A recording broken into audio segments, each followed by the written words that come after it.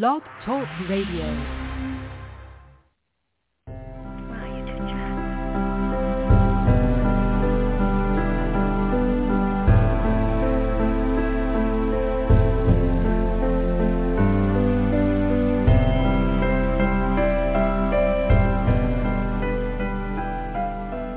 Welcome to Nightlight. Step away from the mainstream and gather around as we enlighten the world and our realities and travel this cosmic journey we call life. Join us as we share with you and provide that beacon that can guide us all to a better way. Explore with us as we examine a metaphysical montage of spiritual insights, covering everything from the mundane to the magical, UFOs to unicorns, and everything in between. This is a time of awakening, of sharing and evolving, of spreading our wings and soaring on the cosmic breath of creation.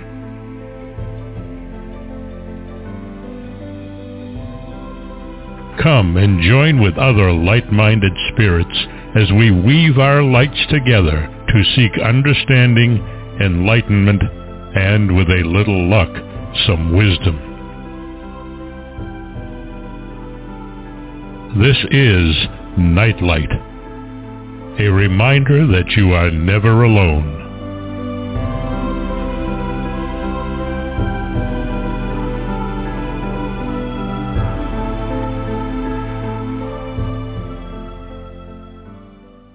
Welcome to Nightlight, everybody. So glad you could join us. This is going to be a fun evening. But first, let me thank Ken Quiet Hawk for his amazing intro. I so appreciate his being with us every night. And please check out his website and him. Native storytellers have an amazing talent and gift for preserving history and cosmology in stories that they pass down generation to generation. It's something we should all be aware of and probably try to pass down our own personal family histories to our children down that way so that they are able to retain the history of a family. So tonight I have Robert Sullivan IV with us again, and I'm very excited about this book because it was a long time in coming. It comes in at over 800 pages. And he has been everyone's favorite Freemason. He strikes again with Symbolism 3, Mysteries of the Occult Hollywood Unveiled. Applying his expert and objective observations, he analyzes a new slate of movies revealing Tinseltown's esoteric and dark secrets. Some of the films that he dissected are The Mummy, The Witch, Lolita, The Joker, Dark City, The Red Shoes, Midsommar, Eraserhead, Pan's Labyrinth, Dark Knight, The Shape of Water, and many other ones, and of course, the vast mythology of Twin Peaks. From Gnosticism to Freemasonry to Black Magic and Kabbalah, no rock has been left unturned, and I promise you that's true. So just also be aware that this is not for everyone because sometimes the truth is stranger than fiction. Robert is a historian, philosopher, writer, antiquarian, lay theologian, mystic, jurist, radio, TV personality, showman, best-selling author, CEO, and attorney. And in 1997, he became a Freemason, having joined the Amicable St. John's Lodge number 25 in Baltimore, Maryland, and he became a 32nd degree Scottish Rite Mason in 1999. He's an amazing man with an amazing amount of information inside that head of his. Welcome to the show, Robert. Hey, Barbara. Thanks for having me on Nightlight. It's my pleasure to be here. Thank you for that wonderful introduction. Well, I'll tell you. I don't know. I think between Mark and I, you've been on the show maybe 5 or 6 times, and always you bring new and different material. However, this last book, in my humble opinion, should have been a 3-book box set. 800 pages was overwhelming, and it's so intense that for me, if it had been 3 separate books or even 2 separate books, it would have been easier for me to grasp everything because it's a big book. It's a heavy book. So, but I loved it. The material in it was phenomenal, and how you put as much investigation into all of this, I don't know, because you have gone from just the Symbolism 1, where it was basically the symbolism in each movie, to stretching it into, going into the history of the Gnosticism and the times, and you gave so much information. I would imagine you probably had to cut it down even at this length. Yeah, the book did come in. I always like just writing large books. To me, it's just, I guess who I am. I just like to put as much information as I can in there. The book was shorter at one point in time, and what did kind of increase the length of it was let's say this would have been about 2 years ago. In fact, it would have been around 2 years ago this exact time. This would have been January of 2020 or so. I saw at that point in time, I saw Joker and Midsommar. And I was so impressed with both those movies. I thought, well, there's just no way possible I can leave these out. I mean, there was just too much going on in those 2 films. So I kind of pumped the brakes on my end, and I decided to, add. I wanted to add Hereditary also, but I thought, no, that's too much. I thought I'll save that for part 4. So I did add Midsommar and Joker, and they are just so, in depth, both of those movies. I think Midsommar, I think the breakdown on that is the largest one in the book, so that definitely increased the length. And Joker, of course, also. They both movies have a lot happening inside them, so that definitely increased the length. But in the end of the day, I was happy with the way it came out. I didn't excise anything.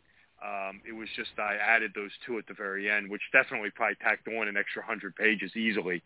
So that's how it got its length, and I was real happy with the way it came out, and I've already started outlining part 4. So, oh my gosh. We'll take it from there. I've already started doing that. So, yeah, it never ends. No, I can see that, and it's a lot of some of the movies I have seen, some I have not. I did go and watch a couple of them, which extended the time that I spent, prepping for the show, because I wanted to get some of them under my belt. But, I think what impressed me so much from the first book to this book, I mean, you give an outline of the movie in case people have not seen it, which I think really benefits the reader so that they can understand it. And you go into such depth as to the esoteric meaning behind so much of the show, so that you're kind of getting an idea as to what they were trying to depict and actually present to the reader or the watcher of the movie.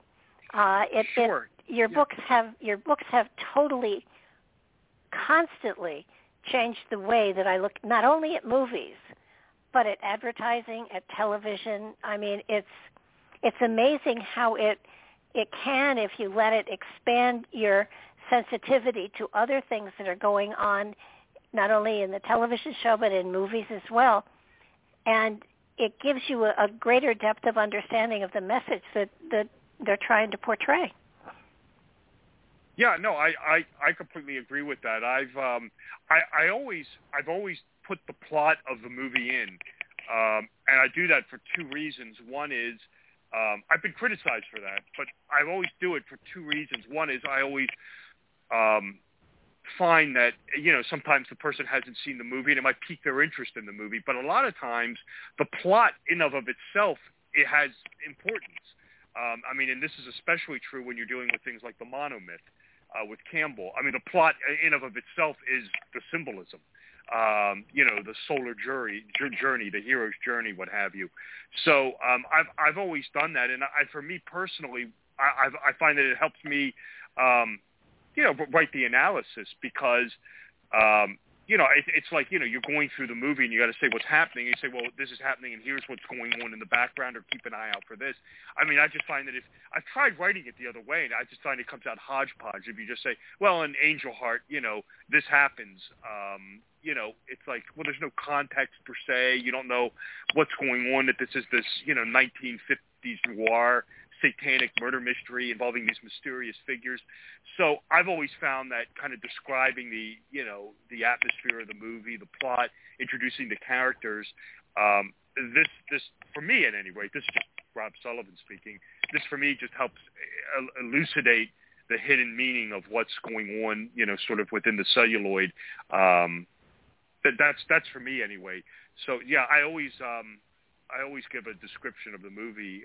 Now, sometimes in the introduction I don't. I say, just keep an eye out for this or whatever. But, that's, of course, or I say, hey, I analyzed this movie in part 2, but take a look at this. Sometimes I do that. I'm constantly finding that I analyze a movie and then, there's always one or two little details that occur to me, a year or two later after watching it again for like the 10th time or something. It's always a good way to put that stuff in the introduction. And like I said, I've already started outlining part 4. So no, I was real happy with the way part 3 came out, and I'm glad you liked it. And I was very, very pleased with it.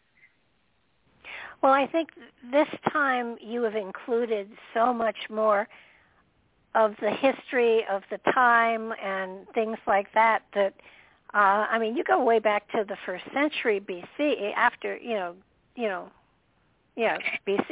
You go way back to the beginning of history and stuff like that to give a better understanding of the spiritual aspect that is going on as well. So you're covering a lot more bases in this book than you have in other books. You're bringing in the tarot. You're bringing in astrology. You're bringing in all sorts of other aspects of analyzing these movies to the point that you've taken them apart into. There are so many pieces to the jigsaw. I found for me it was remembering that there is a whole picture I'm looking at, not just the jigsaw pieces that he's giving me that are fabulous support to the premise of what's going on. But it was amazing. I was blown away with that approach to what you were writing. Yeah, I thought that was really sort of, for me, sort of one of the one of the ways that worked effective for me. I remember when I was doing the chapter, I believe it's chapter 2 with called Gnostic Hollywood. I just made up my mind. I thought, in order for this chapter to really work, I thought, let me give you this little dictionary at the beginning of it, where I just go through all the main tenets of Gnosticism. And I thought the best way for me to do this is, I thought it's twofold. I thought I could do that. I said, I could tell you what define Gnosticism and get into the tenets of it and things like that. I thought, but then I can apply it to films that I've already analyzed, like The Truman Show and The Matrix and Fight Club and things like that. So you have really a broad spectrum of looking at it. You'll have an understanding of what the philosophy or the ideology is, and then I'm going to apply it to a movie that you're probably going to recognize. And then when it comes up again in a new movie that I'm analyzing, like Dark City or Metropolis or what have you, it'll be much more understandable. So I thought it worked well. And the one thing for me that always kind of is surprising to me is I always try to is for whatever reason, I don't know why this is, the introductions seem to go on and on. I mean, they just seem. I've had a couple of people tell me you could get a book out of the introductions alone. I've always found that it's just it's just, for me, it's just kind of like, I feel like this, you're dealing with a lot of very deep, arcane doctrines that I think, a lot of people aren't familiar with, and alchemy and spiritual alchemy and psychological alchemy and how they overlap and interrelate. And, how, it's this and that, but when you look at it like this, it could mean this. This to me is something that, I find that it has to be explained to be really understood and to explain it very in depth. So, Yeah, I mean, like I said, I definitely went all in on it, and in the end of the day, I was, like I said, I thought it came out really well, and I was happy with it. And I'm certainly the one thing I can tell you right now with Cinema Symbolism 4 is I've started doing that again. I find that one of the things that I talk about on shows such as this is how this modality or this discipline predates Hollywood, how you'll find it in other, how you'll find it in the 19th century American authors or Shakespeare or Wagner or whatever. So I thought, well, let me put my money where my mouth is. So when you read Cinema Symbolism 4, I'm going to go back in time and show you how stuff turns up in Christopher Marlowe and Shakespeare and some of these earlier works, because I'm constantly telling, when I do shows that, this is all predates Hollywood. Hollywood is just the latest iteration of this. So I thought, let me go back in time and give some really good examples. I've done it in other books.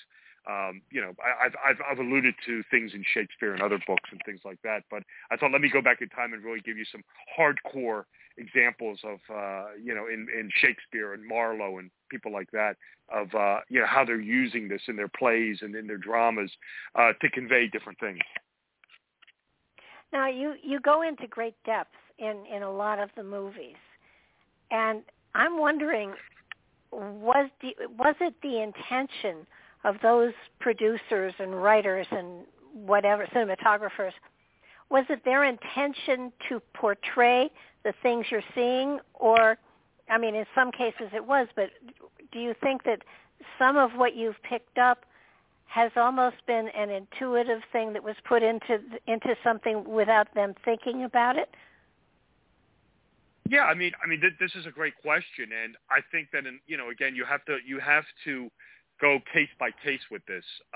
It's not a universal answer. You just have to look at a movie, on its individual basis.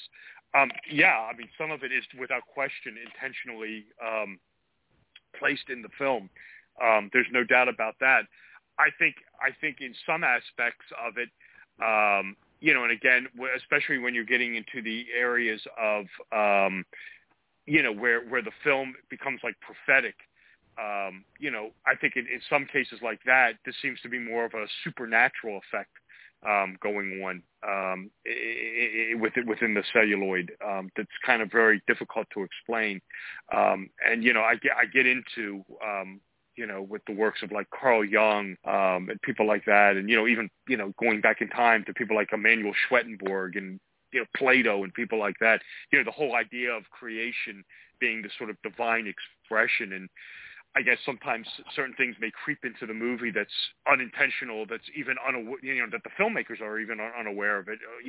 Perhaps on some sort of mystical subconscious level. So again, that's very possible.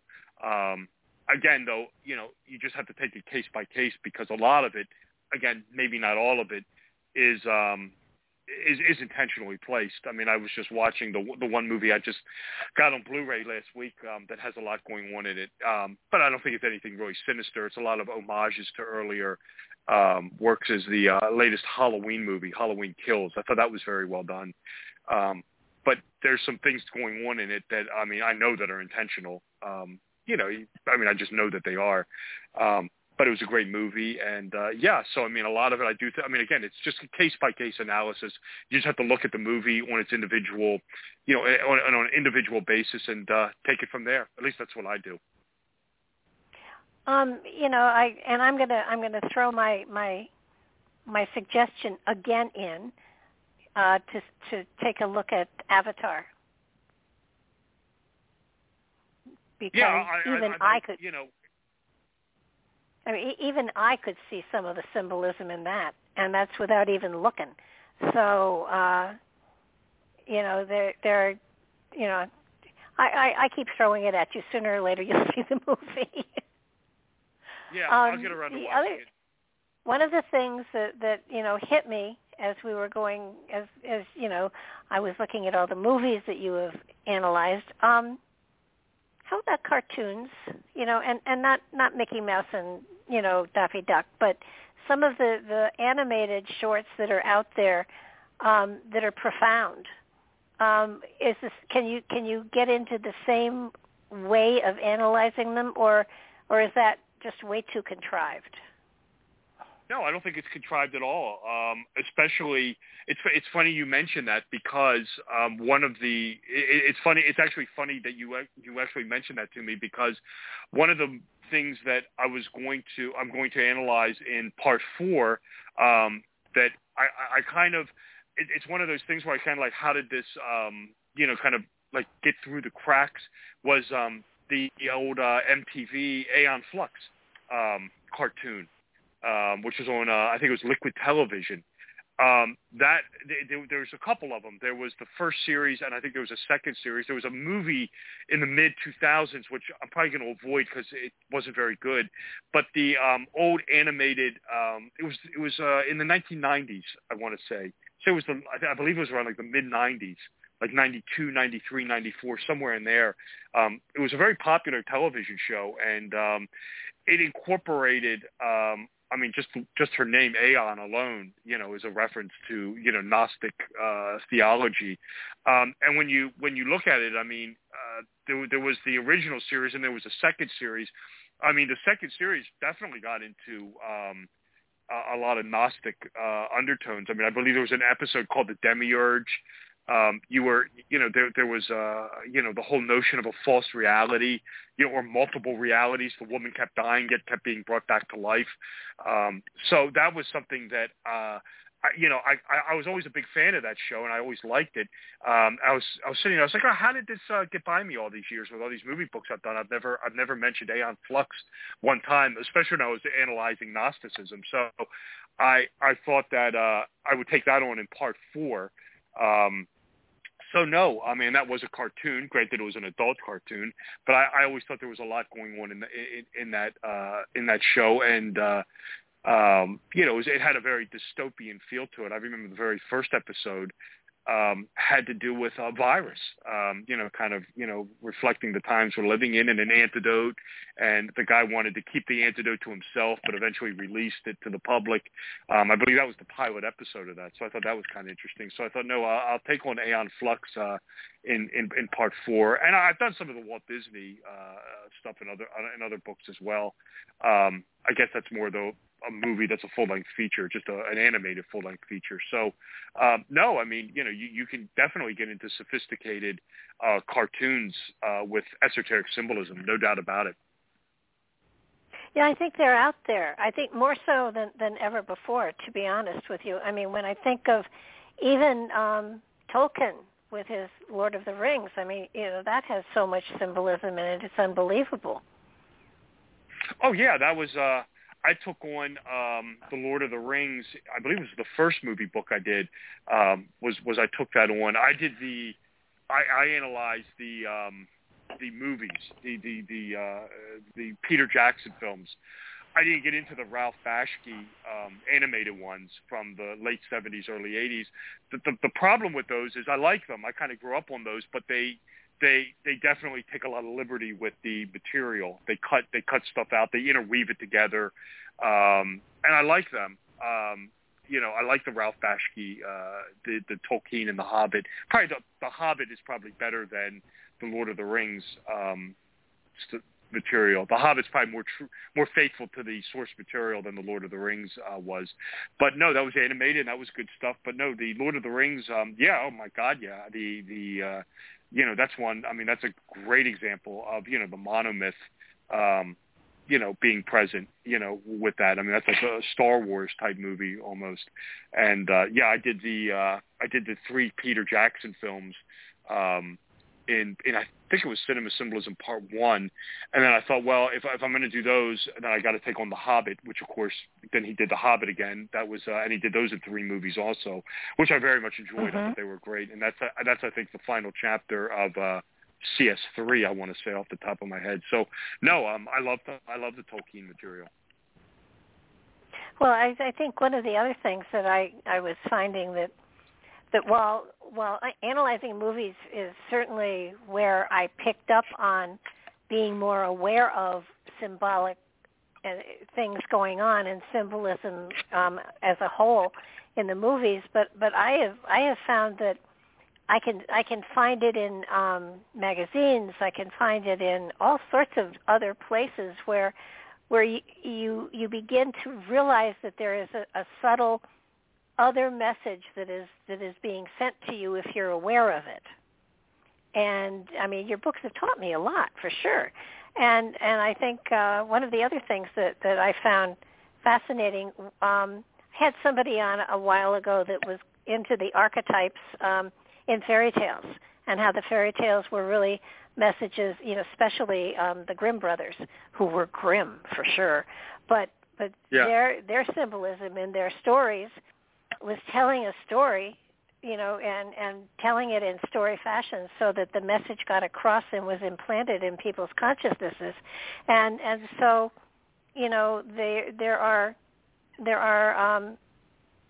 definitely the symbolism goes into the fairy tales that we are so familiar with, Rapunzel and Hansel and Gretel, and all of them, where they were grim. They were teaching us something, and the symbolism is there if you look for it.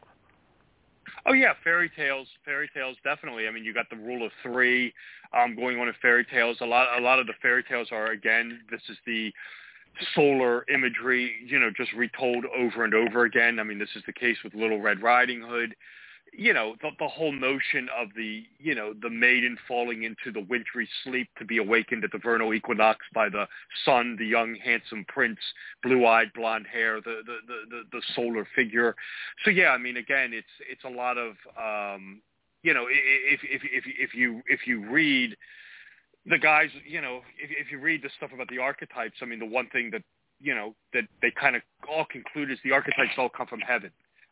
The archetypal imagery all is the planets, the moon, the sun, the stars, the constellations, and their interactions with each other. I mean, that's what the Book of Revelation is in the Bible. There's a book that I have. I can't remember the guy. It's on the shelf behind me, where he gets into the Book of Revelation. I mean, from start to finish, he goes through literally the entire Book of Revelation from literally the start to the end, and said, in this paragraph it says this is the Antichrist Draco is now ascending on the eastern horizon, and gets into when the Book of Revelation was written, and everything that is occurring in the sky is what these guys are writing down in the book. The Antichrist, there's Draco, the great dragon on the ascent, and it's all just happening in the sky. Not here on Earth, but it's happening in the heavens above us. And again, it's the same thing with all these stories. You have the the solar hero, Perseus, Hercules with the 12 trials, the 12 houses of the zodiac, Perseus, with the dragon, or St. George slaying the dragon, Draco. The constellation, what happens when the sun rises, the stars disappear, they flee, they're deceased, they're vanquished. So this is where you get the legend of St. George slaying the dragon coming from. So yeah, I mean, this is all, all these archetypes, the sun, the moon, the heavens, the constellations, the deacons associated with the different signs of the zodiac. This is what is all being drawn upon and being brought down here to Earth, as above, so below, I guess, the Hermetic maxim, as it were, and is being incorporated into these stories, whether they be fairy tales, whether they be Star Wars, whether they be the characters in a lot of the mainstream religions. It's when you become in tune with that, it's easier to decode and decipher, and it kind of, I don't want to use the word it falls apart, but it just makes it much more easier to see. At least that's what my research has brought to me, at any rate. Well, in this latest book, I found that I was more aware of your use of astrology and tarot and the Gnosticism stuff, along with the archetypes. The archetypes I recognize, but yeah, sure. I was more aware of the astrological, the tarot, and the Gnosticism. That felt new to me, and it probably was in the other books, and I just didn't recognize it in the other books. Yeah, no, I definitely think I touched upon it a little bit. I probably went more all in with that because, again, when you're dealing with astrology and the tarot, you are inherently dealing with the archetypes. So, that was something that I kind of wanted to draw into this. Maybe I did it more in this book than I did the others, But I mean, no, that's. It's wonderful that you got that out of it, and that I was able to present it in a way you were able to understand it. So, no, it's you weren't missing. I know it was definitely in there, and I think it works because again, you're just dealing with this imagery that's subconscious, yet is part of all of us. So it's easy to see, at least in my opinion, to see where. A lot of these filmmakers are drawing the source material from. And it's funny, too, because, a lot of the books that I rely on, in my bibliography, I'll just tell a quick story on this. I know Hollywood uses this as well, uses some of these source materials. There's a book that I'm a fan of. He's an esoteric author. I'm a fan of him. His name's Richard Cavendish. He's got a couple books out. One's called The Black Arts, although some of the things he describes in the movie are not the black arts. He just throws everything in that's mystical into this book. But it's a good book nevertheless, and he has a book on tarot also, which I'm a fan of. And I was watching a made-for-movie television show that came out in the early 1970s. It was a movie called it's a show that I was a fan of. It's called Kolchak the Night Stalker. With Darren McGavin. It's the forerunner to the X-Files. The reason I'm telling the story is they made a sequel to it it came out like in 1973 called The Night Strangler. And this story, he was like this investigative journalist who was always pursuing these sort of occult stories, people, who are vampires or witches and things like that. And he in the second made-for-TV movie called The Night Strangler, he was investigating this guy who was living forever, and he was using alchemy to create this elixir of life to create it. And there's a scene in it where he goes to a college professor. This is Darren McGavin, and the college professor is none other than Margaret Hamilton, of all people, the Wicked Witch herself. And she starts describing. He starts asking her about. Immortality and the elixir of life and alchemy and things like that. And she starts describing it. And I'm not kidding you, Barbara. I could literally I took my copy of The Dark Arts by Richard Cavendish off the shelf, and you could read it. The people who had written the script had literally taken 4, 5, 6 sentences out of this book verbatim, literally, and just had her and just stuck them into the script. She starts getting into the elixir of life and alchemy and some of the alchemists, Paracelsus and people like that. And you can literally sit there with the book and read along with her, with Margaret Hamilton, reading this into the script that these filmmakers created. So, if that doesn't tell you right then and there, that there's a very deep familiarity with this material in Hollywood, you're fooling yourself. Well, I think, in my opinion, that any of the writers who write material for movies or television or commercials have a certain amount of creative energy that they are accessing, and when they access it, when they channel it, when they bring it through themselves, it definitely has that spiritual Gnostic flavor to it. And I think you can almost tell where the writers are coming from as to how they are plotting a story. It's been, I'm fascinated with it. With even some book authors, you can tell when the author is connected to something, someone, somehow. They're connected to another energy, and a story flows. And in the next book they're writing, it's cold. It's obviously researched and well put together, but there isn't that flavor of a flow to it. And when they hit the flow, then magic happens in a book, on the screen, on television. And Kolchak was one of my favorites of all time. So I think what I'm feeling here as I look at stuff. Now when I read a book or see something, I'm always looking for, was there a flow here? Is there something that comes from beyond just the thinking mind, from the creative mind? And you can tell there is a special magic that comes through, whether it's dialogue, whether it's scenery, whether it's whatever, that someone there was connected to another level of creativity that was beyond what they actually had. So it's exciting to watch. That's why I keep asking you to watch Avatar. But there is that magic there, and it's sort of, you can tell a lot of the movies that become well followed and well, that they become popular and they make a lot of money. Those are the ones that, in my opinion, that have that kind of a flow to them, where you can see that there is something else flowing into the consciousness of the writer to portray on paper or on film. Yeah, I mean, I don't disagree with that. I think, and again, I think a lot of the, more uncanny symbolism, does have that supernatural flair to it. So, yeah, I mean, it's definitely something that I picked up on. I mean, I remember when I was watching, the two movies that I talk about, because they're kind of related. I mean, they're not related, but they're made by the same filmmaker, which was Hereditary and Midsommar. I felt like, I know he was using the number 9 a lot in Midsommar, but it has to do with Norse mythology. But then I was also wondering, did this have a reference to this other demon that he was, talking about in Hereditary, Payman, which is the 9th demon in the Lesser Key. And I just couldn't, because Midsommar was just so bleak and so dark.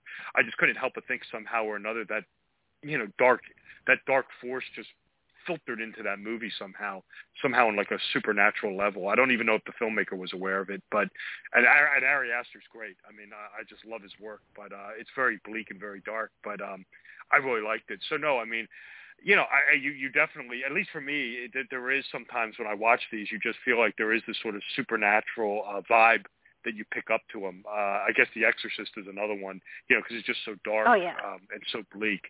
But and even like the other one that I always wind up talking about is it's kind of, that I always throw into there because it's just such a dark film, was The Black Cat with Karloff and Lugosi. I mean, for whenever that came out, I think 1933, 1934. I mean, that just deals with, so many dark themes, and especially in that time frame. It's just a very grim film, but I do like it. Karloff in that one is the Crowley analog. That definitely is based on the is based on the great beast himself. So, very dark film, but I loved it anyway. So no, yeah, I mean, I just love watching the films and seeing what's in there and seeing what these filmmakers can put in next. And I know there's some films coming out or that came out that I'm really very much looking forward to seeing. I haven't seen them yet. I mean, I know there's the new Matrix movie. I haven't seen it, but I can't, if it's anything like the other ones, there should be, one would think there'd be something going on in it. I took on Dune, the David Lynch Dune, but I know there was a new one, and that's out. I want to check that out.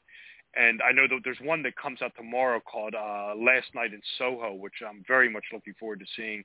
So I can't wait to see that. And again, I haven't seen them yet, but definitely ones that I'm looking forward to. And there was another one also, it's escaping me, but there's a couple out right now that I want to see, but at any rate.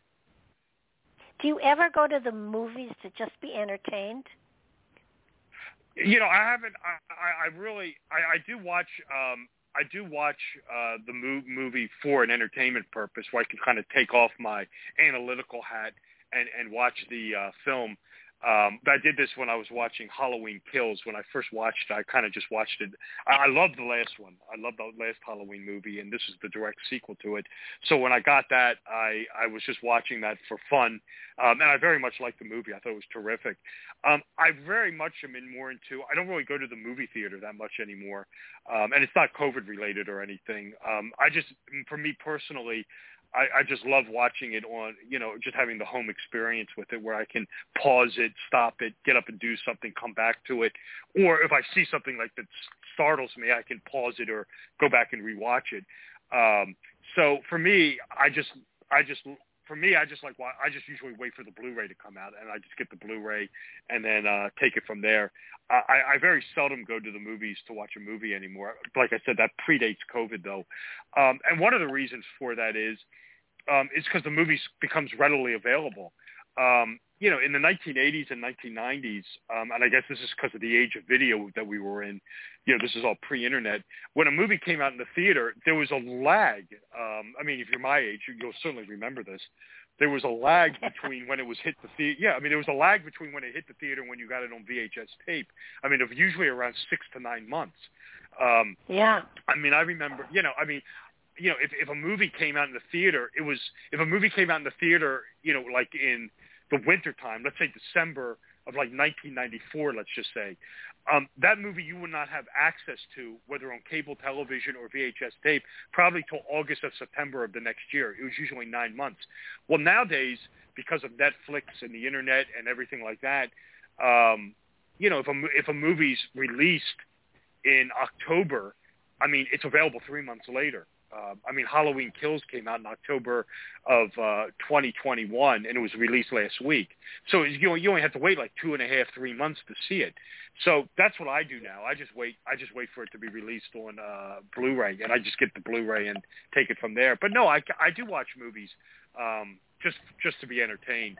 But there's always, for me, and especially if it's a movie that I'm anticipating something like, the Halloween 18 had loads going on in it, and immediately when you throw in Halloween Kills, it kind of picks up where the other one left off.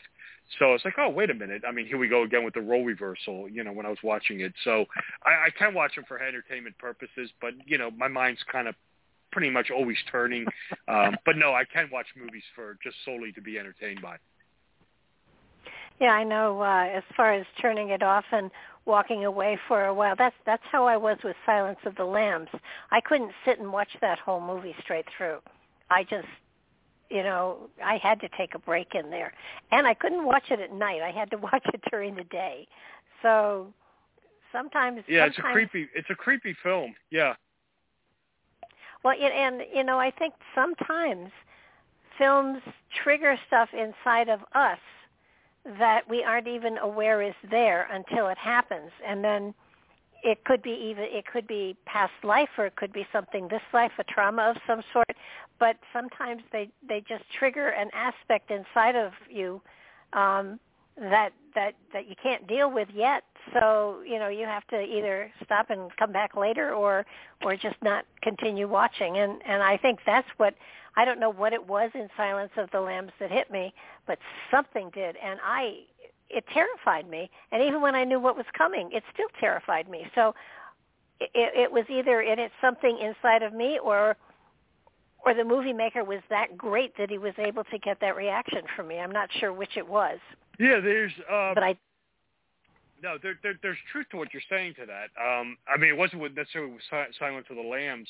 For me, the one thing that I always kind of, not that it doesn't worry me, and I'm not scared, is I always find that when I'm watching these movies that are highly symbolic, like The Shining or Midsommar, and a movie that I've analyzed, I always find that I kind of put them away for a little while, because I know if I go in and watch it again, like 6, 7, 8 months later, I know inevitably I'm going to see something that I missed the first, 8 or 9 times. And that always kind of is like, oh, I missed that. I guess I'll have to make a note of it in Cinema Symbolism 4 or something like that. But when you're talking about, like, with stuff like that, no, that is definitely a documented phenomenon that, and it's not, it's in movies, it can certainly do it, but it can also go beyond cinema, where if you have anxiety or depression or something like that, and you get over it, it's 5 or 6 years later, it has been well documented that something, people who have a relapse into it, or, get depressed or anxiety, have a bout with a slight anxiety attack or something, a lot of times it's subconscious, and it goes back to the original, and it can be the slightest thing. It can be a color combination matched with a smell, or something you're not even aware of, or a sound combined with a color and a smell or something you caught out of the corner of your eye where it's like, whoa, wait a minute, and you don't even know what it is. No, that's definitely a documented phenomenon that psychiatrists and psychologists, have talked about, where, if you've had a bout with depression 10 years ago, and even if you know what caused it, you went through, you had treatment or whatever, that you can, even now, 10 years later, you can, hear a noise or a sound or a color or maybe something like you said in a movie or a television show that can just drag you back into that, and you don't even know what it is. So yeah, I mean, that's definitely a documented, phenomenon that has happened, that can happen to a person. Well, you've while your book is about movies, there was actually, something that you wrote that talks about Gnosticism being portrayed by Melville and and Poe and who else? Thomas Aquinas and Albertus Magnus. That the symbolism that we see in movies is smack in your face, but it's also been in too that the symbology is still there in reading a book and how the author describes situations or surroundings or depending on the writing. Because when I read a book, I see pictures in my head. So right. So that this kind of symbolism is in books too that go back hundreds of years. Oh, absolutely. Absolutely. This is something that I'm going to flesh out more in Cinema Symbolism 4. But no, you're absolutely correct. I mean, Herman Melville with Moby Dick. You certainly have Ahab as the demiurgic figure. And I mean, there are definitely Gnostic references to the demiurge, to Sophia. I believe there's a portion in there where Ahab compares the demiurge. There's a lot of it with fire. With the demiurge forming a nexus to fire, and then Ahab is also there's a lot of fire imagery around him, and of course he treats the crew of the ship sort of as this malignant demiurge, this oppressive godlike figure. I mean, Nathaniel Hawthorne is another one. Edgar Allan Poe, the cast of Amontillado is the anti-Masonic affair, right? Where Fortunato gets bricked up in the wall with the Mason's trowel and disappears forever, by the main character in that thing. So that's a whole allegory of the William Morgan anti-Masonic affair that Poe lived through. Nathaniel Hawthorne. The Scarlet Letter is an alchemist lab where Hester associates with the colors red and yellow. This is of course the rubedo and the citrinatus, and then of course Chillingworth associates with black, the negredo, and Dimsdale associates with white, the albedo. And of course you have the alchemical wedding in that, where Pearl, the perfected child, is created at the end. So, the Scarlet Letter by Nathaniel Hawthorne is nothing more than an alchemical lab. So no, you get into Shakespeare and Marlowe also with this stuff. So no, it definitely, you're 100% correct. This predates Hollywood. And yeah, you can find it, you can definitely find these esoteric themes, this, sub-layer of esoteric imagery, whether it be Gnosticism or alchemy, going on in Poe and Melville and a lot of other these characters. That is irrefutable, no doubt about it. Well, I think it's something that everybody should understand, that you haven't created something, you have brought something to the fore that has always been there, and that it has been at work within our subconsciousnesses and our consciousnesses. It's a way of it's a way of awakening aspects within us, and us recognizing them that is profound.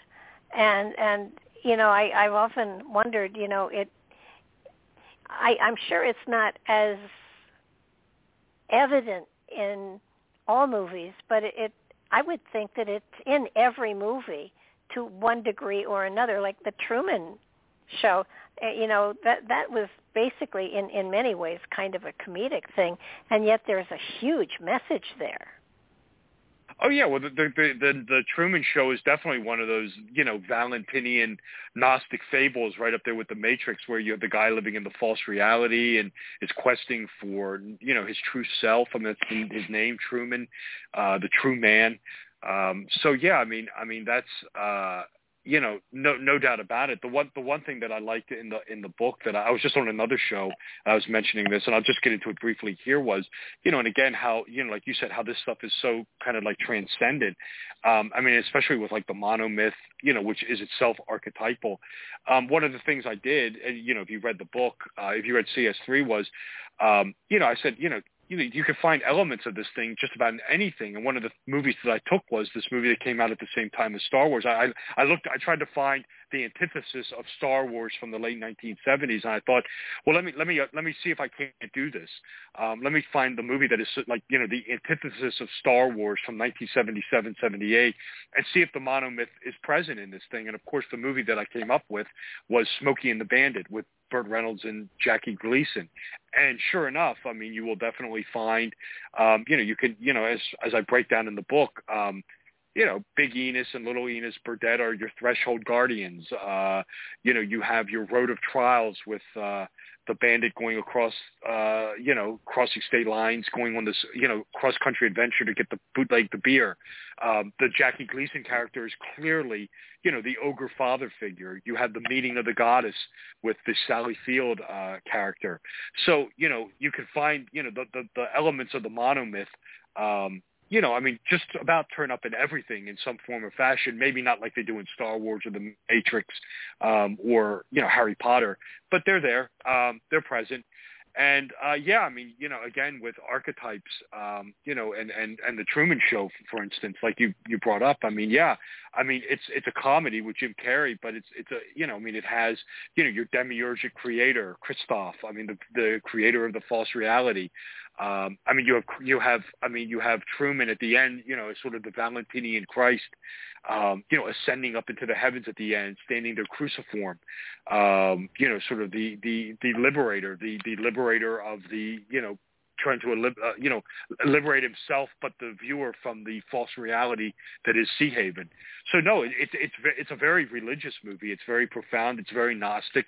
I mean, if you wanted to list, if you wanted to list like the top 5 or 6 or 7 Gnostic movies that Hollywood has ever produced, or made, and you wanted to throw the Truman Show up there in the top 5 or so, I mean, I wouldn't argue with you. I wouldn't have a problem doing that. I mean, it's one of those it's one of those movies, and I mentioned this in the book, and I guess it's psychological. I guess it had to be. I don't see a bunch of filmmakers sitting around planning this out, but you did have. I mean, it is documentable. I talk about it in the book that this slate of Gnostic films that we always wind up talking about, whether it be The Matrix or The Truman Show or Dark City or Fight Club or Donnie Darko, they all came out in this 5-year window. From about 1997 to about 2002, where you had the turnover of the millennium, whether this has something to do with the change of age from Pisces to Aquarius or the millennium, these Gnostic films, they all have to do with this idea of awakening to self-consciousness, of coming to know thyself, of having this conscious awakening. And it's all these same movies, and they all came out in this 5-year time frame from about 97 to about 02, coinciding with the turnover of the millennium. And I guess that was psychological. I that's what I chalk it up to. But no matter what, it's there, and I don't think it's a coincidence. Again, I think it's more psychological, perhaps a dash of supernatural as well. But, it definitely happened, no doubt about it. Yeah, it just seems to me that television and movies, I mean, they are being used in a new form, in that there is always a subliminal message there. And it seems that we don't always grasp it, but even though we don't grasp consciously the message that is being sent, it definitely is implanting material into our consciousness. And I look at the Star Trek stuff. When Star Trek came out, they had the doors that open and shut. They had the tricorders. They had the scanners. They had all sorts of stuff. And here we are 10, 20 years later, and all of us are walking through doors at shopping malls and not thinking a thing about the fact that the door opened for us and shut, or flip phones, or computers, right. Or, I mean, it's almost like on some level they are, first of all, giving us a hint at what's coming in the future, and second of all, giving us greater depth of perception as to what has gone before and how we can use that material and in changing our lives and changing the way we deal with the people that we come in contact with, so that you can recognize some of the archetypes in people, and then you can get kind of an understanding as to how best to deal with them, so that it is teaching us on a subliminal level. And in many ways, we're in the matrix. The TV and the computers are all programmed to help us understand, or to give us information, or to steer us in a certain direction. Yeah, I don't disagree with. Yeah, I mean, I don't disagree with that. I mean, again, the movies can be prophetic. It's just, just like you said, just become aware of it. Just become aware of what it is, you're watching, and pay attention to it. I mean, I guess this is one of the motivations why I wrote the books and continue to write the books, is because it's just such a fascinating study. The lengths that these filmmakers will go into include these deeper hidden layers of esoterica in their films, and they really do. It's arguably the most potent and powerful form of media that's ever created, whether it be television or cinema, and they just go through. They just use layer upon layer of these ancient doctrines, whether it be Hermeticism or alchemy, the archetypes, the Renaissance guys talk about the archetypes, Giordano Bruno talked about him in his works, about, they didn't use the word archetype, that wasn't available to them, but the word that you're constantly seeing surrounding these guys in the Renaissance is you'll see the word, or the phrase, shadows from the world's soul. That's what that's the term they use. These are shadows from the world's soul is constantly the term that these guys are using. And what they're all saying is, when it's when you become in tune with them. This is what guys like Bruno said. When you become in touch with them, you are becoming closer to the Godhead. And why is that? Because all the archetypes come from the heavens, and that's where God is. They all come from the planets and the stars and the interaction, and this is where God hangs out. So they are all divine, and when you become aware of them, you become aware of the divine in of yourself. And again, they didn't have the advent of modern psychology, but when you read these guys, that's the term that's constantly you'll see is shadows from the world's soul, to describe the archetypes and what have you. So no, I mean, it's definitely. Hollywood definitely uses it, and like I said, it's just such a fascinating study for me to do it. And I guess, and I've been on other shows, and I probably even have said it on this show before. One of the things that I really like about this examination is you can find it. I mean, you can see it. It's not. It's really. It's like with Bigfoot or UFOs. I mean, is it really Bigfoot, or is it a guy in a gorilla suit? Is it really a UFO, or is it Venus or something else? I could, when you read the book or read my book and you watch the movie, you should be able to see this stuff with your own two eyes.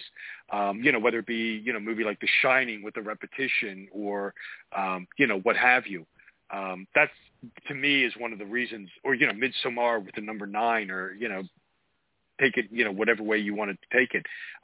That's one of the reasons why I like this study so much, is you could see it with your own eyes. Oh yeah, and totally relate to it. It's sort of like, wow, I didn't notice that at first, but look at that, and especially with when when I don't know, when did Symbolism 1 come out? How long ago was that? Yeah, that came out, let's see, it originally came out at 14, so we're talking like 8 years ago. Yeah, I mean, I find it hard to, it was funny too, because it'll be Royal Arch is coming up on 10 years old originally, and that's like, whoa, where did the time go? Yeah. Well, when we first talked about, so it was, my God, it was over 10 years ago, just about. Well, up close to 10 years. Yeah, probably close to 10 years, yeah. That's when I first, started to look at the archetypes and see times in my life where I was reflecting one archetype, and then other times in my life when I was reflecting other archetypes. And I could, if I sat down and said to myself, okay, what's going on in life and how am I reacting to it, and what archetype would that relate to? I mean, it did help me to understand life as a whole. And so in many ways, it was an instruction book for me to first recognize where I was and where did I want to go, and shift my life to change my life so that I was going in that direction. So that said, do you want to take a short break now? We're at a place where absolutely. I wanted to get in. Yeah, absolutely. Okay. Let's take a short break. We'll take a 5, 6, 7 minute break, and I'll be back. Let's see. I'll be back in like 5, 6, 7 minutes. Does that work? Sure. I'll just sit here and ramble. Okay. I'm going to mute my mic, and I'll be back in shortly. Okay, great. So I think it's important that people understand that the material that he's presenting can be used in all sorts of places in your life, not just looking at books and movies and television shows and ads on television and stuff like that, but when you understand the different archetypes and you understand what makes them up, and the heroes and the saviors and all of that, you can see where you are in your life, and you certainly can. If it's a good place, then you can give yourself a pat on the back and continue on your way. Or if it's a place where you would like to change things, you at least know what it is that you are presenting to the public, and what it is that you want to change that to, and beginning to work towards it. Because I've always said to people, if you don't like your life and what's going on in it, then you have the power to change it. And that's true. And understanding archetypes and understanding a lot of the other material that Robert does present in his books gives you the education and gives you the opportunity to be able to make those shifts and changes. And I think when first I read his first book a long time ago, it opened the door to my understanding movies and what they were saying and what kind of message were they presenting, and very much like when you look at the TV shows and when you look at the movies and you see the computers everybody's got, them, they're Apple computers, and therefore it kind of plants a seed in you if I'm going to buy a computer, maybe I should buy an Apple. And so that subliminal message is being sent to us in movies and in television and all over the place. And when you become aware that there are these messages that are kind of being shoved at us and spoon-fed to us, actually, and understand that I think it's 45 seconds or 30 seconds, between 45 and 30 seconds of watching TV, it has put you into a state of alpha, which means that you are easily impressioned by whatever is coming your direction, so that you are getting a subliminal message of whatever is being presented on the television.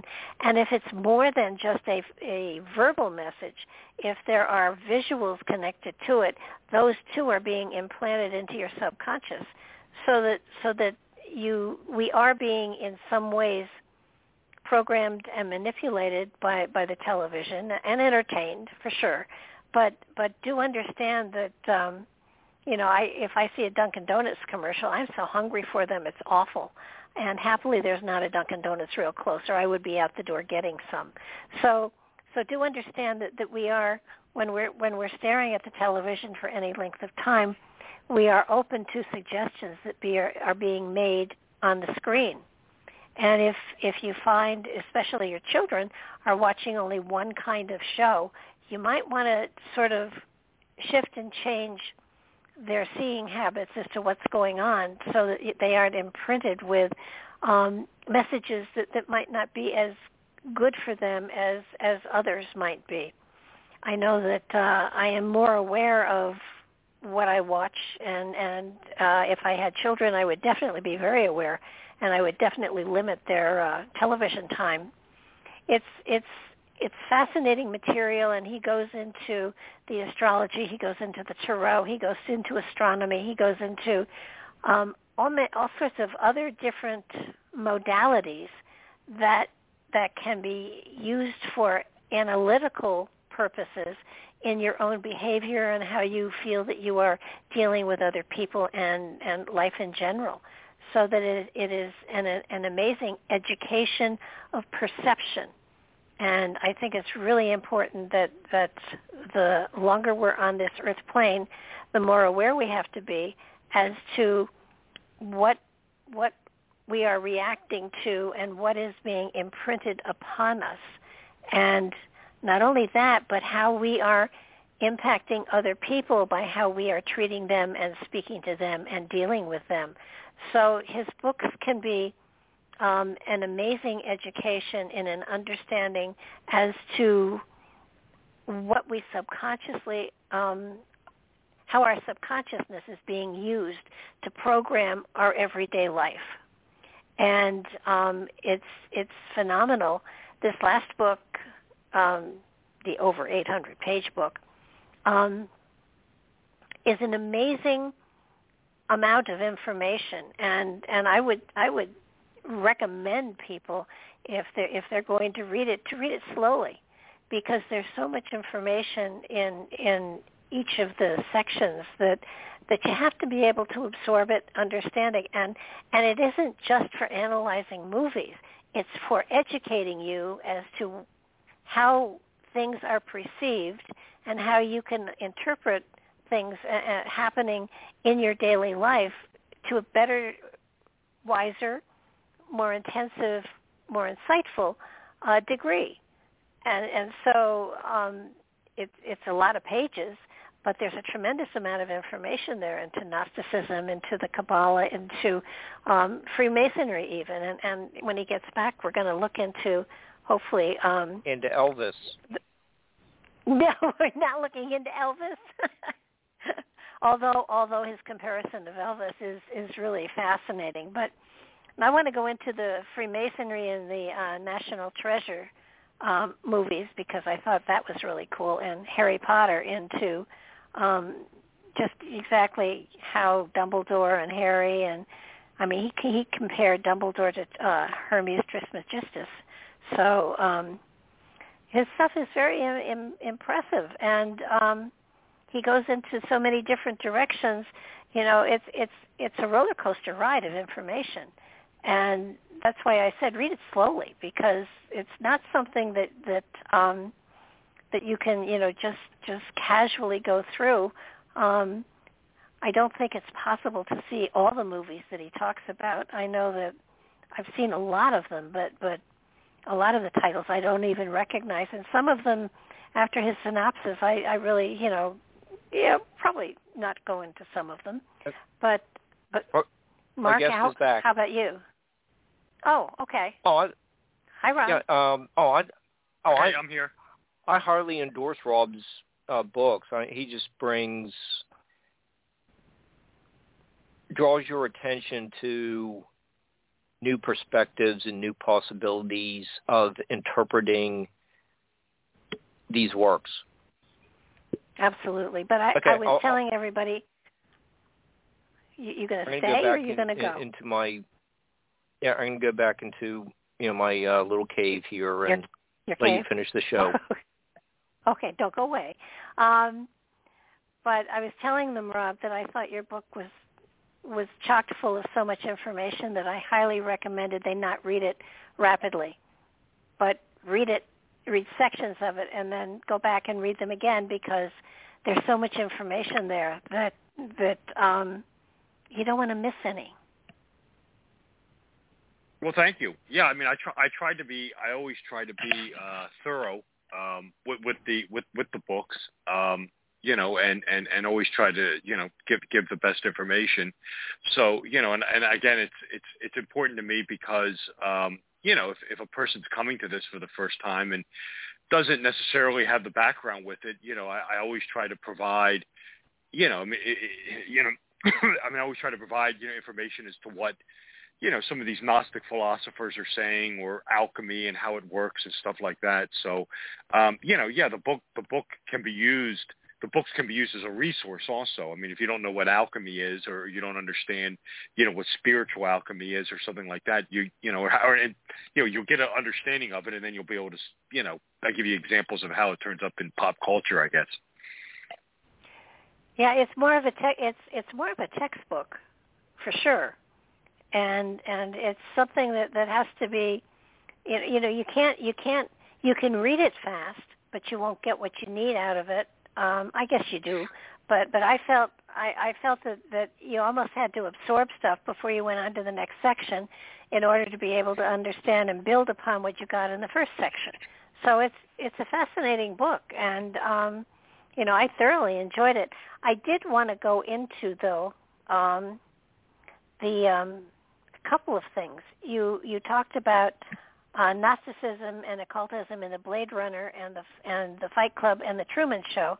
You want to expand upon that, especially with the Blade Runner, because that's the one I'm most familiar with. Right. Well, the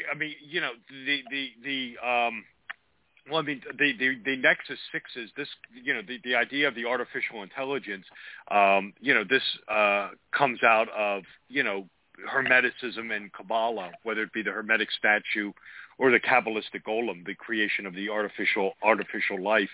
And clearly, in Blade Runner, in the original one, the Rick Deckard character, his name is a play on René Descartes, who was into automatons and robots. He was a Renaissance philosopher. He was a mathematician, but he was into automatons and the emotion, robots and their relationship to emotions. So the whole name of Rick Deckard is a play on René Descartes. The whole the whole idea with the Gnostic theme in that one, in Blade Runner, is that it's kind of like the Dorothy Gale in Wizard of Oz, is that Descartes has this great epiphany at the very end that the robots are the Nexus 6s, who are more philosophical than their human counterparts, if you watch Blade Runner, are deserving of life, are worthy of life and shouldn't be exterminated. And even the one, Batty even quotes, or he misquotes William Blake at one point in the original in the original Blade Runner. Rutger Hauer, there's a quote where he gets "fallen angels fell." That's from William Blake. That's from America, the Prophecy. William Blake was a English mystic. He's probably Emanuel Swedenborg's greatest critic, and he created this Gnostic cosmology based on Kabbalah, where, if you read Blake, Adam Kadmon is Albion, and Urizen is the demiurge. Urizen is the guy, if you're familiar with Blake, he's the guy kneeling down with the Masonic square and compasses in front of the moon. That's the frontispiece from Europe, a prophecy. So you have this injection of William Blake into Blade Runner, and again, with Descartes, it's the same motifs you see again and again and again. Where at the very end of it, you have, Descartes ascending the building, climbing the mountain, as it were, in the rain, the baptism to receive enlightenment, and then, I love the one scene where, it's you kind of have this, with Gnosticism, it flirts with alchemy. The Renaissance and medieval alchemists took their ideas from the Gnostics, And of course, you have Roy Batty. Roy is, the Red King. Roy means king in French. And then you have Pris dressed up as the White Queen at one point in the wedding veil. It's the alchemical union of the male and female, the hermetic androgyny going on there. I thought that was always interesting symbolism, imagery going on in Blade Runner. But then, of course, I mean, then you have at the end where Batty becomes the Valentinian Christ figure, the enlightener. Where he has the stigmata in his hand, the nail, the wound of Christ in his hand with the piercing of the hand, and then the whole thing with the dove at the end where it's released, and that comes straight out of the New Testament where it's Batty releasing his soul. That's they're trying to tell you that Batty does in fact have a human soul.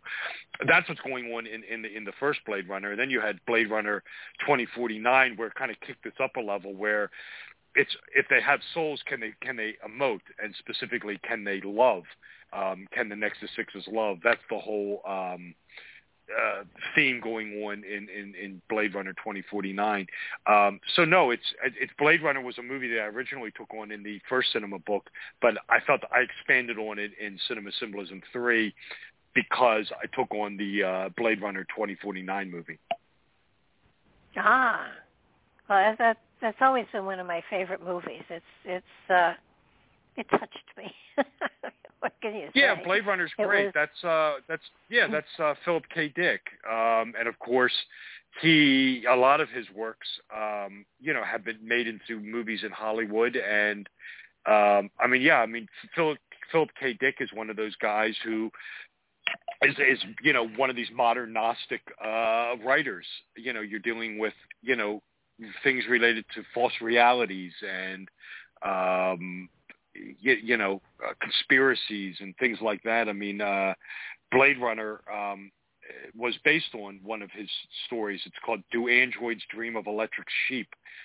Was what Blade Runner was born out of. And then if you ever see Total Recall with Arnold Schwarzenegger, that's also based on a William K. or Philip K. Dick, novella. I forget the name of that one. So no, he's very popular in Hollywood. And again, the Adjustment Bureau is another one, Philip K. Dick. So, Existenz is loosely based on him. So, yeah, I mean, when you're dealing with Philip K. Dick, you're inevitably dealing with Gnostic and occult and conspiracy themes. Wow. Well, how about National Treasure? Here's another one that you mentioned was went into the Royal Ark of Enoch. I recognize in National Treasure a lot of the symbolism being Masonic, because they told you. But is there anything beyond what was obvious, with National Treasure? Because it was an amazing movie. It was enjoyable, and it really does again open you up to the symbolism is.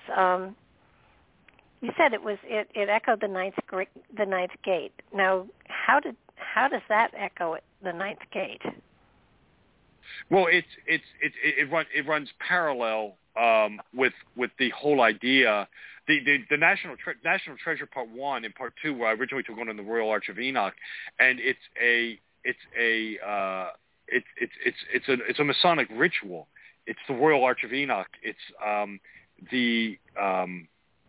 it's the 13th degree in the Scottish Rite, and it's the 7th degree, in the York Rite, and it's the whole ritual involves the discovering of the Masonic Templar treasure in a subterranean vault in the holy, beneath the holy ground in Jerusalem. That's the Masonic ritual, and of course, this is what's going on in the movie. It's the discovery of the Masonic Templar treasure beneath the holy ground.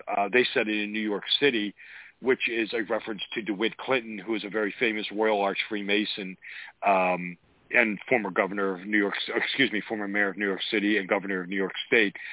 So when you watch National Treasure, you're watching a Masonic ritual.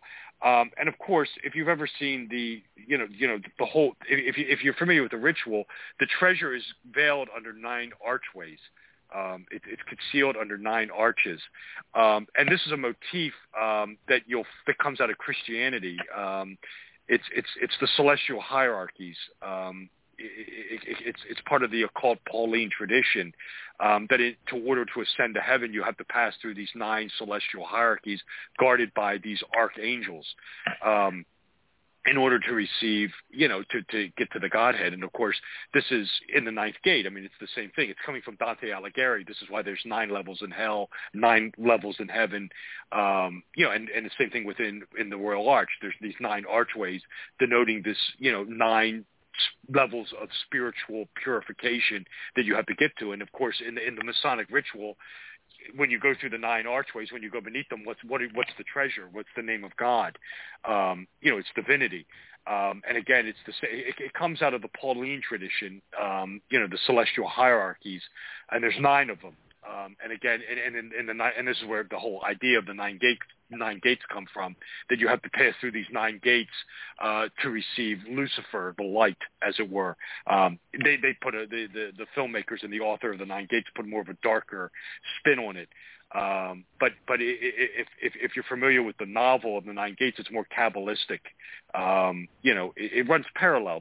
They all run parallel. It's the 9 gates, it's the 9 celestial hierarchies. This is the Sephirah in Kabbalah. This is what are known as the 7 governors in the Hermetica. It's these levels of spiritual, levels of spiritual purification the soul has to transgress through in order to receive the Godhead, as it were. So that's the symbolism that this stuff is all drawing upon. And you can see the parallels, like I said, in the Masonic ritual, which is what the National Treasure movie is based upon. It's 9 arches, and in the 9 Gates movie, it's 9 gates. But they're running parallel. It's reflecting Hebrew Kabbalah, Christian Kabbalah, which is again coming out of the works of Pseudo Dionysius, and of course the Hermetica with the Divine Pymander, the 7 governors in that. So that's where this is all coming out of. I noticed with a lot of the symbolism with the different numbers, whether it's, I was just going to say it's usually single digit, but there are 12 astrological houses, and there are 12. I mean, the number 12 comes out a lot too. There's a lot with repeating numbers, and certain numbers seem to have greater impact than other numbers. Certainly, the 9 and the 12 and 3, the Trinity. There seems to be a mystical connection to a lot of numbers. That people don't actually realize. I know that when I was actually looking for a new home, I was looking for I was looking at addresses because I wanted to make sure that the address to me had a symbolic meaning that was appropriate. And my address is 19, and that goes down to a 1, which is a new beginning. So, and I was avoiding other numbers because they felt heavier to me, which right. Sounds ridiculous now that I'm saying it. But and the house that I had in Connecticut was 1, which I thought was fabulous, and then I had another house in Connecticut that was 33. So, I was looking right. at numerology because it felt like it was important that the address be the appropriate number that I was comfortable with. And I've been very fortunate in all of my selections because that's exactly what's happened. So, yeah, I'm not going to give away my street address, but I guess it's synchronicity because my number is 32. I guess there's something to that. But no, I mean, absolutely. I mean, the number 12, again, this, again, is a number that you're absolutely correct, deals with the 12 houses of the zodiac, that the sun gets, is assisted on its annual journey. This is why there are 12 apostles. Each one of the apostles corresponds to a zodiac. This is why there are 12 tribes of Israel. Same reason. It corresponds to the 12 houses of the zodiac. I mean, and in Royal Arch of Enoch, with the 12 apostles, I do the whole breakdown of each one. Where I mean, I don't have them off the top of my head. I'd have to go back and look at my book, but they all correspond. And of course, Jesus is the solar avatar, the solar stand-in. Moses is the solar stand-in. So it's only appropriate to associate the number 12 with those guys. So no, numbers are a great way in film to give you a tip off. At least for me, when I'm analyzing a film, if I see a number, I'm not always is the case, but if I see a number, something like that, and I can forge a nexus to it. That's a great tip-off right there that, okay, well, now I know something's going on here because, here it is. One of the great ones, and again, it's one of the most overloaded movies with esoteric symbolisms, out there, and it's a movie that I've dissected ad nauseum, is Black Swan. And a great, that has one of the greatest numerical references of all of them in it, where Nina is Natalie Portman is going into the this is near the beginning of it, is going into the ballet studio or the rehearsal, and there's a giant poster of Winona Ryder hanging on the side of the wall, and the date on it is February 12th. And of course, that is no accident. That is the birth date of Anna Pavlova, who was a famous Russian ballerina who created a ballet called The Dying Swan off of Swan Lake, which is, of course, what the whole movie is based upon. And when you watch, and of course, when Winona Ryder's picture is on the poster, it's her face, her countenance, and of course, the Winona Ryder character is the dying swan. She's the one who is trying to kill herself. She's the one exiting. She's forced into retirement. She tries to kill herself. And when you watch the end credits of Black Swan, Winona Ryder is actually billed as Beth McIntyre, the dying swan. So, I mean, right then and there, I mean, okay, when you see that and you could form that nexus, okay, now I know that I have a director here who is in tune with this stuff, who is messing with me, who is using this, esoteric symbolism and things like that. And then that's when I know, okay, this movie's going to have a lot going on in it. And sure enough, Black Swan, is one of those movies that is just overloaded with stuff. And, that's always a great start for me when I can see stuff like that. I was just watching the one, I'm not going to belabor it because I doubt you've seen it. I don't know if it's probably not a movie that you'd probably be into. It's the latest Halloween Kills movie. And I guess I don't want to spoil it if people are listening and haven't seen it. But the end scene there, where the one character bites the dust, is a complete reshot of the Psycho shower scene, where Norman Bates kills Marion Crane. I mean, it's completely paying homage to that without question. And then if you really have the eye for it, when Michael Myers is standing in the window looking out of it, and he's seeing, and you can see the mask, you can catch that subliminal, very faint of the human skull on the mask. And again, this is a throwback to Psycho, where at the very end of the movie, where Norman Bates is looking up after he says, "I wouldn't even harm a fly," the skeleton of the mother is superimposed over his face, or fades in and out real fast as the subliminal. So that was something very neat going on, or very interesting going on in Halloween Kills. And again, that's a movie that has a lot going on in it. But when you see that, that's like the stuff going on in Black Swan. That's when, for me at any rate, that I know, okay, I'm dealing with a film here that has a lot going on in it, so that, makes me sit up in my chair more. Yeah.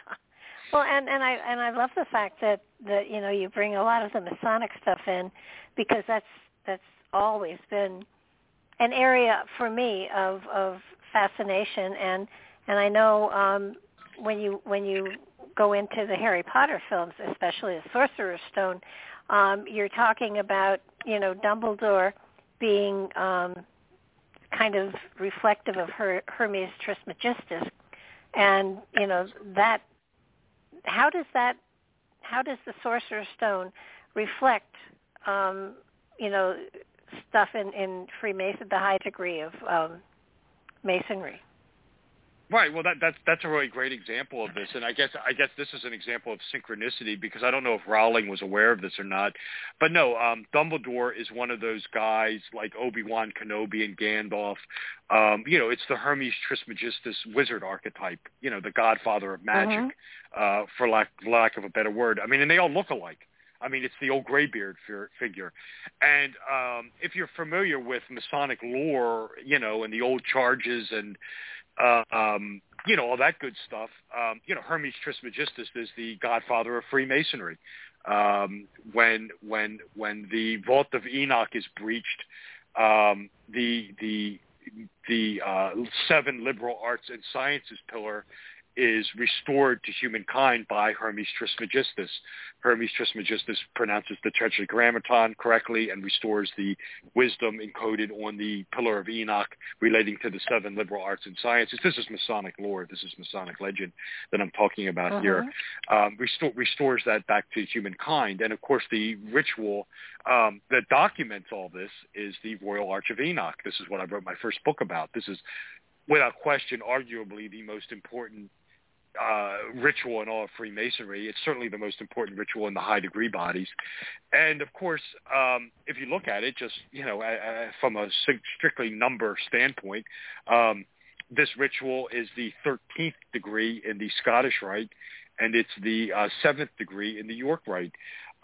So we fast forward now to the Harry Potter movies. This is the Sorcerer's Stone, and here we have the Hermes Trismegistus analog, who of course is the headmaster, teaching the seven liberal arts and sciences, teaching magic to his students. The educator, the educating figure, Dumbledore, and of course at Gringotts, what's the safe number? What's the vault number? Again, we're dealing with a subterranean vault here. This is coming out of the Royal Arch of Enoch. What's Dumbledore's vault number? It's 713. You can't make that stuff up. I mean, that's just incredible. That you would have that you would have this reference to the 7th degree of the York Rite, and it's a vault of all things. I mean, what's the entire Masonic ritual revolve around? A subterranean vault, this treasure vault. Here we have Hermes, Dumbledore, with his own subterranean vault with the number 713 on it. That's incredible. I mean, that's just astounding to me. And I think that for me personally, I guess it's possible that Rowling was aware of that. I find that a little unlikely. She's not a Freemason, obviously. And I don't know what her familiarity is with Masonry and the high degrees and Masonic lore and the old charges. It might be, I just don't know. It could be very high. It could be very limited. But, to me, in my opinion, and again, this is just my opinion, that to me is, again, coming out of the world of the supernatural, the collective unconscious, something to that effect, that she would choose that number for this guy. It's just astounding. I mean, and again, you just can't make, again, this is the file cabinet of, you can't make this stuff up, that this is coming out of. Well, you don't necessarily, I can't remember, I've read the book, and obviously I've seen the movie. But I'm wondering if maybe the vault number was put in by one of the production staff or something like that. I believe it's in the book, if I remember correctly. I don't remember. So. Oh, okay. But, I think it's in the book. You're right. It's in the movie for certain. Yeah, you do wonder because. While Freemasonry material is out there, I don't know if she was trying to make that analogy, but she certainly did. And she did. That's just it. Wonder how she did that. It's in the movie. I know that for certain, and I'm pretty sure it's in the book. And it's that's just what I'm saying. It's incredible. I don't know what she know or what Rowling knows or doesn't know, but the fact, out of all the numbers in the world she could pick to have that one, it's incredible. And again, to me, this, in my opinion, is supernatural. This is coming out of this collective unconscious, world of the supernatural where the creative process. You're just subconsciously drawing on these motifs that you're not even aware of. That's what, in my opinion, is going on.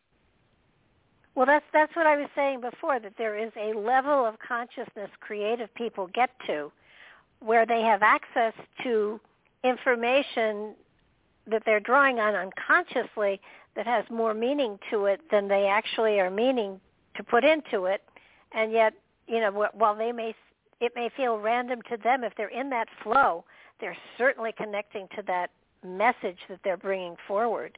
And your comparison of Dumbledore and Hermes, it has you got Gandalf too, from the Harry Potters. Gandalf and Dumbledore could be the same person, and so could Obi-Wan Kenobi. Yeah, you can throw Kenobi into that mix too. It's the same character. It's the old gray-beard wizard figure. It's the hermit card, of the tarot. It's the same. It's the same archetype. And yeah, I mean, this is how, I get more asked on shows about the 9/11 stuff and about how movie is prophecy, and this is the way I try to explain it, is that again, it's this supernatural force that is putting this that is is somehow being drawn upon subconsciously and is just turning up in film and in pop culture, that it's unintentional, but there it is, and the fact that it's supernatural, in my opinion. Again, to me, it just makes it much more interesting. But yeah, I mean, it's fascinating. I mean, that it's happening, and but it is. I mean, there it is. You can see it on the screen for yourself. Well, if you did mention that Vanilla Sky and The Matrix had almost references to 9/11. Now, those two movies were before 9/11. Weren't they? Well, right. The Matrix was came out a few years before 9/11. Vanilla Sky was filmed before 9/11, but was released after it. Vanilla Sky came out in December of 2001, but it was filmed prior to 9/11.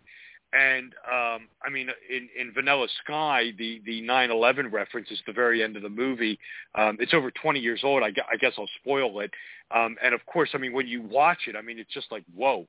The movie takes place, I believe. I don't know if it's actually given a year.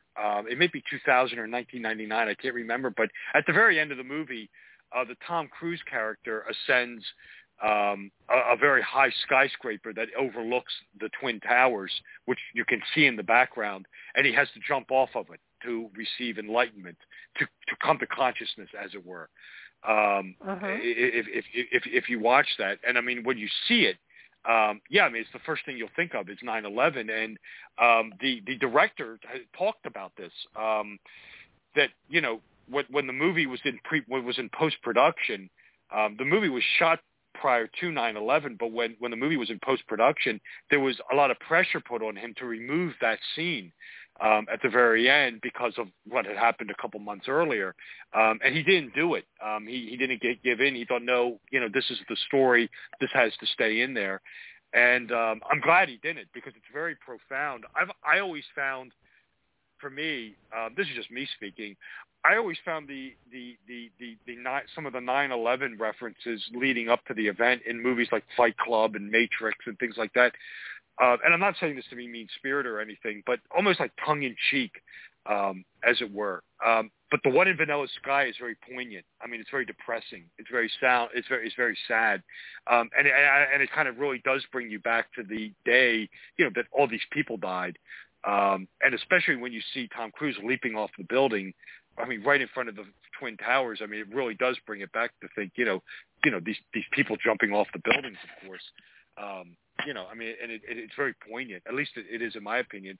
I like Vanilla Sky. It's a very sad movie. It's a very good movie, I think, but it's kind of depressing. It's one of those movies, kind of like Somewhere in Time, with Christopher Reeves. It's kind of just a downer. At least it is, in my opinion. But I like the movie, and it is inherently Gnostic. It does deal with the false reality narrative. What is real, what isn't. And if you've never seen Vanilla Sky, by all means check it out. So it's a great movie, and it's one that I analyzed in Cinema Symbolism 3. Yeah, no, I've not seen it, but now I'm going to have to go watch it. But happily, you can call it up on your computer, and you don't have to pay it to, see the actual movie in the movie theater. Also, what I found fascinating were the in The Wizard of Oz, the initiation process and the information to Alice Well, The Wizard of Oz and Alice in Wonderland are inherently the same story. It's the journey of enlightenment. It's the Gnostic epiphany where Alice goes underground to receive it. Dorothy goes up and away. There's tons going on. There's tons going on in those two stories. That is esoteric. Even, in Alice in Wonderland, the whole thing with painting the white bushes to red is a reference to the Rosicrucians, who John Dees thought was behind the Rosicrucians, and of course was a mathematician. Lewis Carroll was a mathematician. A lot going on in that. Same thing with Wizard of Oz. L. Frank Baum, who wrote it, was a member of Madame Blavatsky's Theosophy movement. So, again, two stories that run parallel with each other, where the protagonist has this Gnostic awakening.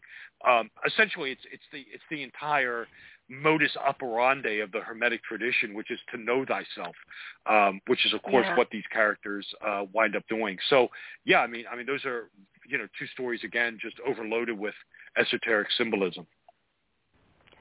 Well, I in Alice in Wonderland, I forget who it was that gave Alice I think it was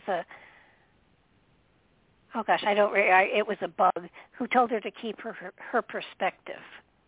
And that was important for her, not only in her own size, but in her views of everything. So, amazing messages in all of this that I think it's really cool for all of us to pay attention to. And you certainly have given us food for thought all over the place, and I hope we have enticed people to get your book and read it slowly. And I mean slowly only because there's so much material and there's so much information. If you go through it too fast, you're going to have to go back and read it again. That's all. You want to kind of give the audience a way of getting a hold of you or your book or your website, and we will send them on their way to hopefully Amazon. Yeah, first off, thank you for having me on tonight. It was my pleasure to be here. It was a wonderful show as always, and I always love coming on Nightlight. You're a wonderful host, and again, it was my pleasure to be here. If you're interested in what we've been talking about tonight, go to my website, which is my name. My name is Robert W. Sullivan IV, and that's my website. It's Robert W. Sullivan IV for the fourth, the Roman numerals, or the letter I, the letter V, Roman numerals for the fourth. There are links there to purchase the book or all my books. They're all available in print edition and in ebook form. You can get them off of all the main online retailers: Amazon, Barnes & Noble, Books A Million. They're all for sale there. There's upcoming information about upcoming shows that I'm going to be on, and podcasts that I'm doing, information about me. So just go to the website. It's very easy to navigate, www.robertwsullivan.iv.com. And again, links to purchase the books. You can just go to Amazon or, just type in the name of the book, or what have you. But there's links there to buy the books, information about me, information about upcoming shows and podcasts and things that I'm doing. So just go there again, www.robertwsullivan.iv.com, and everything you need should be right there for you to navigate. Well, I thank you so much for furthering my education tremendously, and thank you for writing the books, because they certainly open up many doors for investigation and opening our eyes as to a lot of the messages that are subtly placed in front of us when we're in a mesmerizing type of state, so that we're getting messages that we don't even know about. This way we can recognize some of them and in some ways learn from them and use them. So thank you so much. I so appreciate all your time and all your efforts and certainly all your books. Well, thank you, Barbara. And again, it was my pleasure to be here. And when the next one comes out, we'll do it all over again. Sounds good.